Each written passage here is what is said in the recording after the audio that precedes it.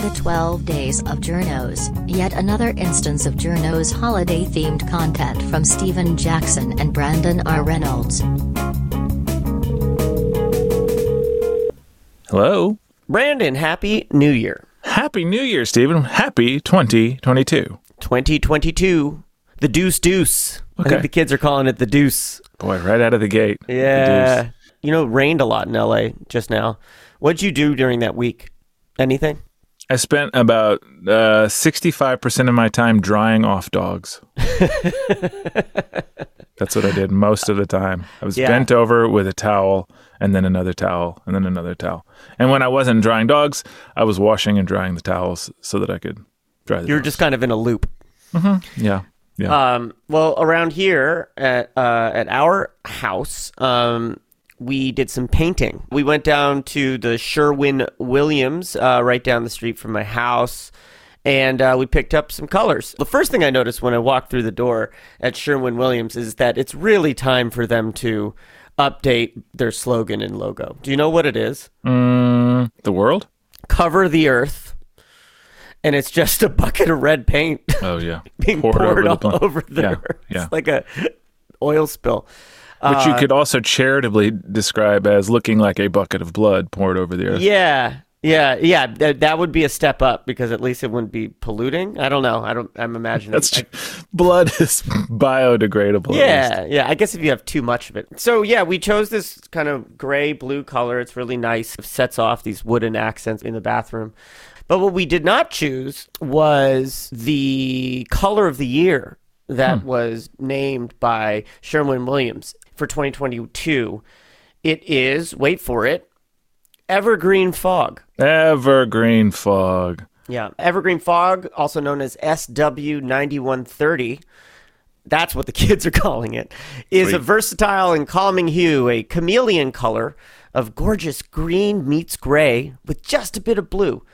It's a simple but sophisticated wash of beautiful organic color for spaces that crave a subtle yet stunning statement shade. Dang, Stephen. If I didn't know better, I'd swear you were introducing us to 2022 with this, the 8th day of Journos. That I am. Now, we're not influencers, God forbid, but one of the aims of naming these colors of the year is to sort of give influencers a thing to talk about. And they even do so right on the Sherwin-Williams website where it says, get inspired by influencers. And then they have this sort of slider that you can click to these different blogs and interior design people showing the color out in the wild. Who makes this stuff up, right? Like, why? Why do we need a color of the year? Yeah, well, you know what I think. I don't. I think it's a conspiracy. You think it's a conspiracy? Mm-hmm. Yeah, this color thing is the first conspiracy I remember thinking was a conspiracy. Really? Oh, yeah. And this year... You skipped JFK and just went right into the color cartel, the color cabal. JFK tripped and hit his head. That's fine. This is organized. It's nefarious. It's strange.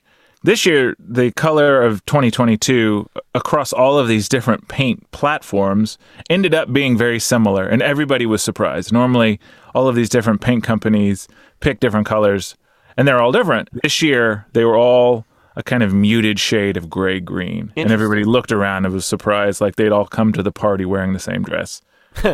Yeah, so Sherwin-Williams has Evergreen Fog. A paint company called PPG has Olive Sprig, which symbolizes, quote, new beginnings in a post-pandemic era. Behr, paint company Behr, has Breezeway. Which is? Gray.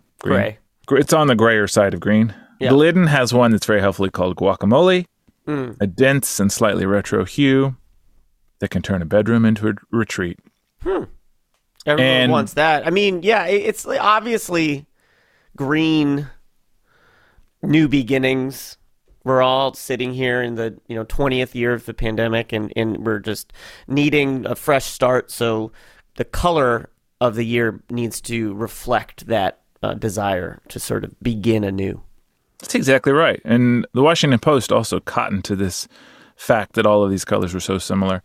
Talking about Benjamin Moore, their color, October Mist, also greenish gray, said, quote, the prevailing theory is that a prolonged period in which we all followed similar routines, working from home, eating outside, swapping long-distance vacations for long scenic drives, ignited a global conversation around the importance of mental health, end quote.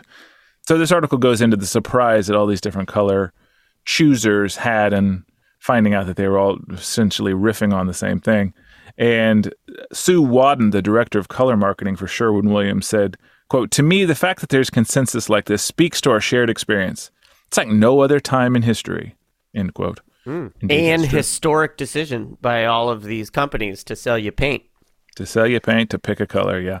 So to return to this nagging idea that this is a conspiracy at play, the color of the year is chosen by all these companies, and they study different things. They have to have certain metrics, right? Like lifestyle trends, search engine data, then they go to all these different trade shows, all in order to figure out how to both respond to the zeitgeist and also, in a cheeky and flirty sort of way, to predict it. Yeah, so these colors are then used for all kinds of different design elements, websites, clothing, painting the outside of buildings.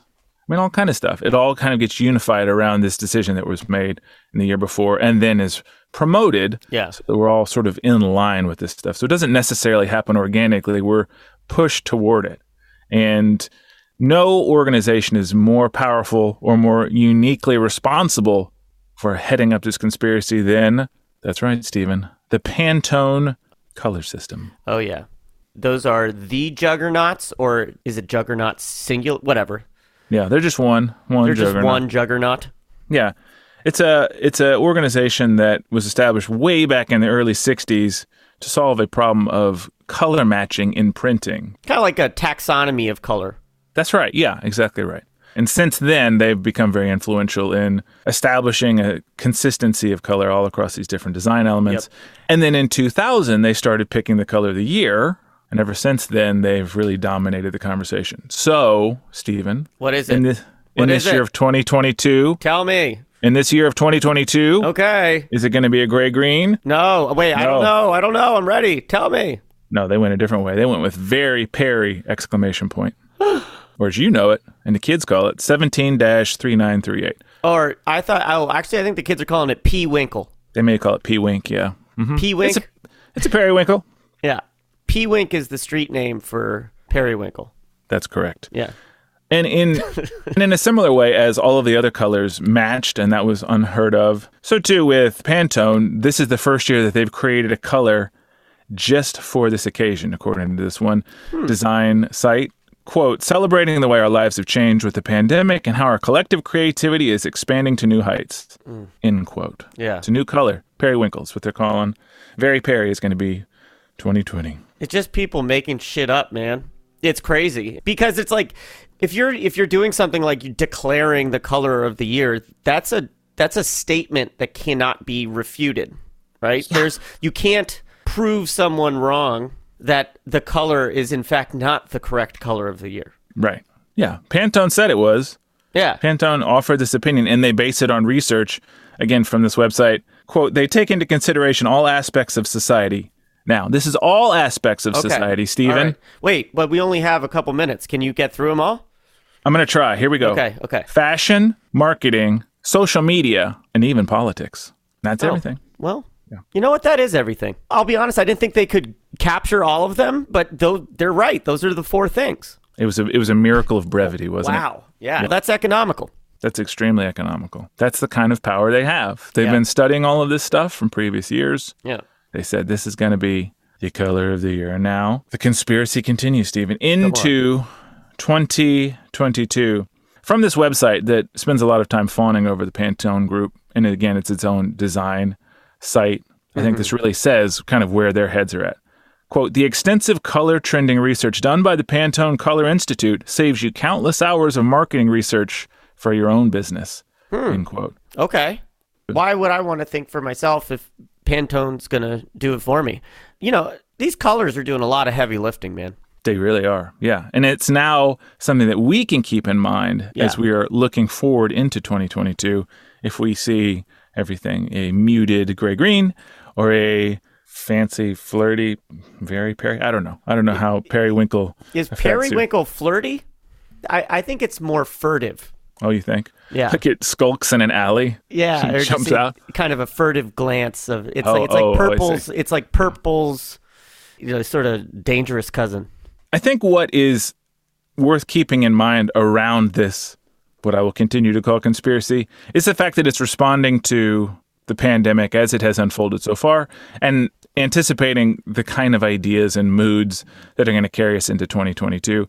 There's a writer, Adam Grant, who wrote an opinion piece in the New York Times a while back in which he called this the boring apocalypse, saying when the pandemic started, we were all afraid and we acted accordingly.